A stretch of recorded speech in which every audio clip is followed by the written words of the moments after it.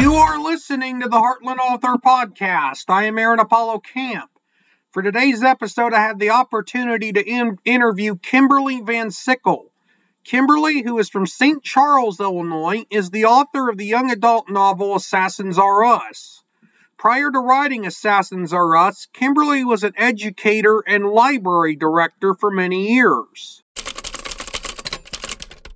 I'm here with Kimberly Van Sickle, who is an author of, I believe, multiple books, if I'm not mistaken. Kimberly, welcome to the Heartland Author Podcast. Aaron, thank you so much for having me. I'm so happy to be here. Feel free to introduce yourself to our listeners. Well, as I said, my name is Kimberly Van Sickle. I am a retired educator in a suburb west of Chicago, and my dream retirement gig is working in a school library where I just get to talk about books to kids and inspire them to read. And since I've had, downtime after my 8 to 4 job, I decided to dust off some novels that I had started probably a decade ago. And the one that came to fruition was Assassins Are Us. And it's a young adult, edgy, dark, humorous mystery thriller with a splash of romance. I have a husband of 31 years. We have 2 grown children. And when our children grew up and moved out, we adopted 2 rescue dogs. So our life is complete again. Could you tell us more about your book, Assassins Are Us, without spoiling too much of it? Sure. So this idea came to me, actually it was born out of a couple of venues. I've always been a fan of spy, assassin movies. James Bond is just at the top for me. I just love, our family are James Bond junkies. And that in and of itself, I was a fan of Gallagher Girls, which is an elite academy for girls who are trained to be spies. That also young adult. So I thought there's really not much out there about, the nuclear family next door who are trained assassins. So my husband, who is in logistics at the time, was working for an Austrian, I thought it was German, but it's not, it's Austrian, an Austrian logistics company, the oldest existing logistics company in the world, 500 years old. And I thought, you know what, I could probably do something with that. I bet I could make that the cover for this family, this well-to-do family, who, you would go next door to get a cup of sugar from, who's actually they're hired guns, if you will. But they're very particular on the jobs that they take. I guess they do have a moral compass, even though they are trained assassins. And their 2 children, twins, Hetty and Gerhard, haven't killed anyone yet. The Hindershots are, of course, a family with some scruples. But their children have been in training since the day they were born. So that one day, the children will take over the helm of this shell logistics company. And it was fun. It was a fun write. I enjoyed writing it. And I hope the young adult audience who likes something that's kind of campy and offbeat will enjoy reading it. Now, this is probably an embarrassing question for me to ask you, but did any of the students you teach when you were a middle school English teacher, if I'm not mistaken, inspire any of the characters in Assassins Are Us? That's a loaded question. It probably could get me in a lot of trouble, but you know, I've been in education for 33 years. I suppose subconsciously it's an amalgamation of the best students I ever worked with and maybe the worst. Um, as this book is more humorous in nature than it is, I mean, it's really poking fun at itself. I can't say I really focused on any one or two particular students. The memories that I have in the classroom and also as a librarian are the funny episodes, the ones at the end of the day where I choose to laugh about rather than get down about. So it absolutely is possible. It absolutely is possible. I would like to think that Hetty, the main character, who is very bright, who should be the one to take over the family business, but historically, the family business has always been run by men, and she really should be taking over the family business because her brother is kind of the dimwit comic relief, but also a guy with a heart of gold. And I've had a lot of students who, more than I haven't had, with just solid hearts. Regarding Assassins RH, did you sketch out the character guides for each character first, or did you have a different plotting and writing process altogether? You know, honestly, I can't say I have a process. Like I said, this kind of came out of, well, the idea came out of several elements that were just kind of thrown at me and like, I can do something with that. I can do something with that. Um, I cannot say I actually sketched out the characters, but absolutely knew how I wanted Hetty to. I knew she needed to be strong. I knew she needed to be vulnerable. And I knew she would have to face challenges. Those were really my main criteria for that character. The parents just had to be supportive and very loving. And in the book, there are moments where you find out just how much they sacrificed, and again, without giving away too much, just how much they sacrificed for their family. So I can't say that I sketched out a whole flowchart of character traits. I just kind of knew, and it was a gut feeling when I was writing the story. And it really is more plot driven than character driven. I just knew what these characters needed to do in order to make them identifiable. Not necessarily likable, but identifiable, where people could understand what their motivations were for doing what they did.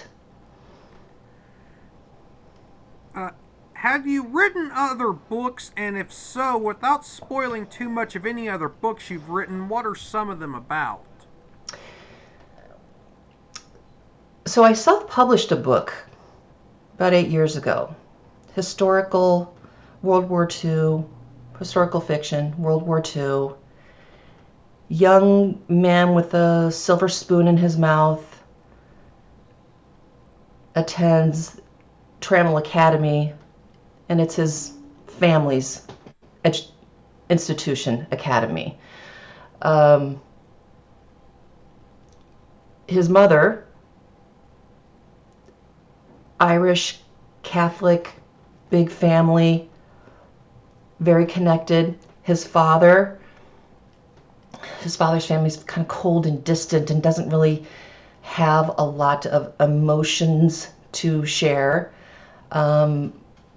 So he's kind of stuck between his father's side of the family, who no child of a grandfather Tramwell's is going to go off to war and will pull strings so that his grandson doesn't meet the fate that so many soldiers did meet, especially on D-Day, and all of this is leading up to the D-Day incursion. And he's torn between what is his proper place in life, thus the title of the book, Placement.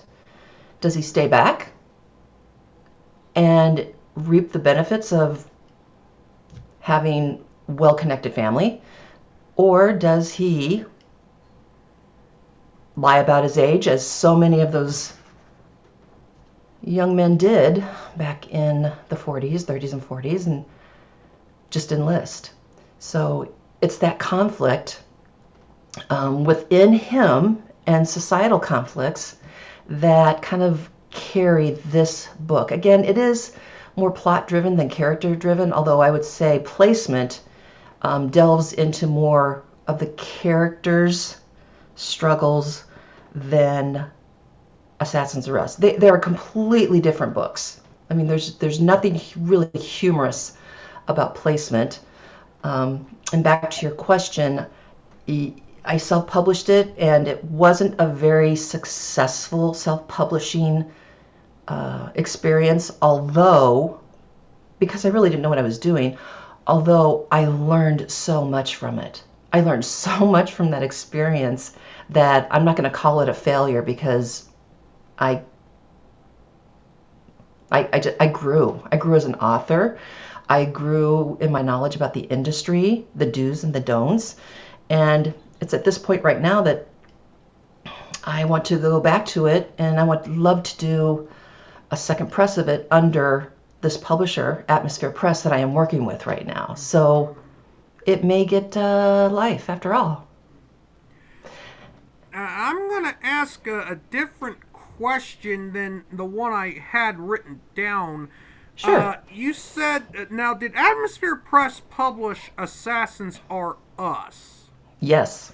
Okay, now I've seen Atmosphere Press listed on some lists of so-called vanity presses that self-published authors should avoid if all possible. But did you have a positive experience with Atmosphere Press?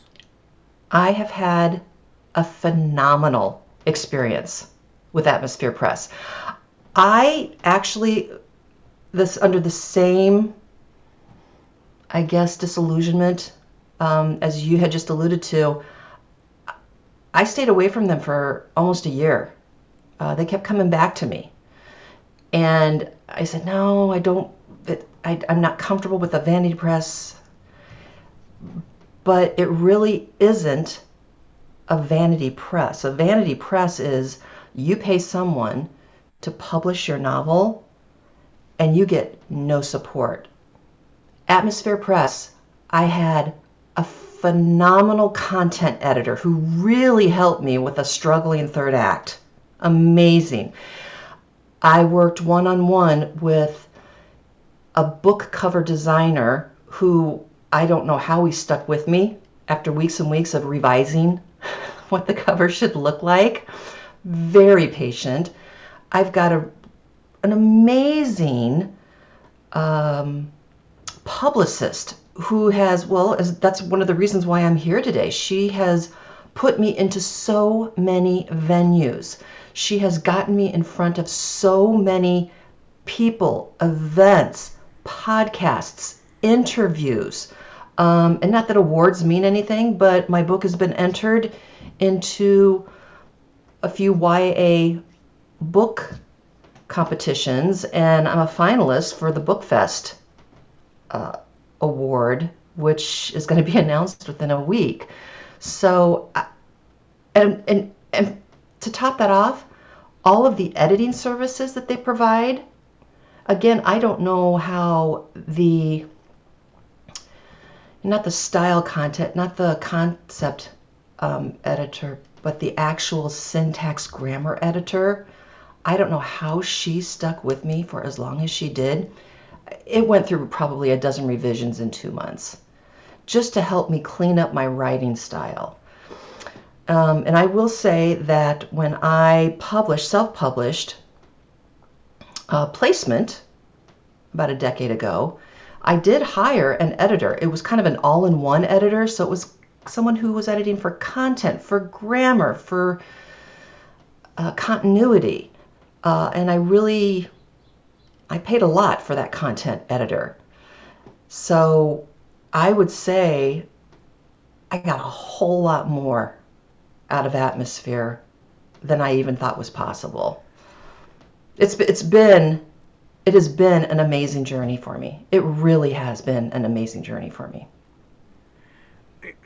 The reason I asked that question is because I did see Atmosphere Press listed on a list somebody posted on a Facebook group or something, as listed as among a list of publishing companies to avoid. But you had a great experience with them, and that's if you have a great experience with them, great. Yeah, and to be honest, I saw the same list, and that's why I pushed them off for as long as I did. But I got to say, I'm so glad that I took the chance, because, the old adage, you can't get representation without being published, and you can't get published without representation. I spiraled with that for a decade. I mean, I put my heart out there for 10 years, trying to find a literary agent or to try to find a publisher. And this really met my goals. What I wanted was to write a book that I was proud of and to get it in people's hands and for it to be read. And I am proud of this book. I really am. What was born out of this experience with Atmosphere Press is unmatched. And it really was the confidence boost that I needed. So, yeah, the internet is good and bad, so I'm one of those people that really had a great experience with them. And I continue. I mean, even though my book came out in September, they are still supporting me. They're still getting me out there in front of people and with promotions and such. So all in all, I'm pleased. I am very pleased. Well, I'm glad you had a great experience with Atmosphere Press. My next question is going to be about writer's block. Was there ever a time you started to experience writer's block, and what advice would you give to any author who is trying to overcome writer's block? Well, I did have writer's block 8 years ago. Like, I really flushed out what I felt was a solid first and second act for Assassins Are Us, and I was just stalled. I was absolutely stalled, and that's why I just figuratively put it on a shelf. I just couldn't figure out how it was going to end. I mean, I had an idea how it was going to end, but how I wanted it to end and how to get there was such a reach. So, and we still had 2 kids at home, and our lifestyles were very busy with my husband working and me working full time and my kids being involved in numerous events. It just took a back seat to my life. Like I said, about a year and a half, 2 years ago, I printed it up, gave it to my husband, and he said, "Yeah, I'll take a look at it." And he really liked it. He said, "But how is it going to end?" And I said, "I don't know. I have no idea. I mean, I know what I think how it's going to end, but I don't know." And he gave me some suggestions, and I noodled that around a bit. And that's when I finally took a chance with Atmosphere Press.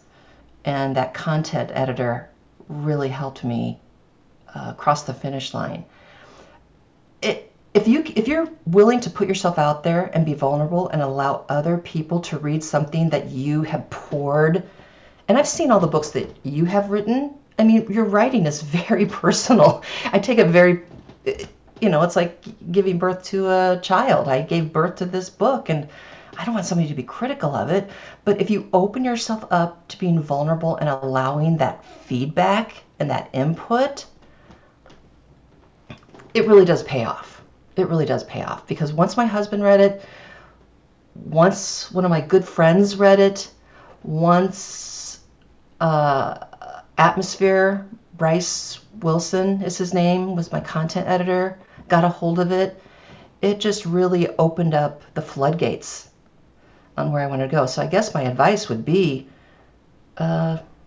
just let yourself be vulnerable. Have other people put their eyes on it, and just don't take it as a reflection on you if they don't like it. That's why Baskin Robbins makes 31 flavors. It's not for everybody. One final question. What did you enjoy most about your work as an educator? And I believe you were a library director as well. Yes.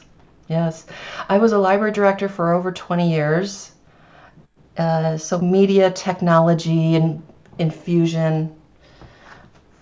And I was also a language arts teacher. So I was, I taught writing as well, and grammar and all that good stuff, right? But I love those years in the library, in the Learning Resource Center, just because no 2 days are ever the same. Technology always evolving, almost at a breakneck pace.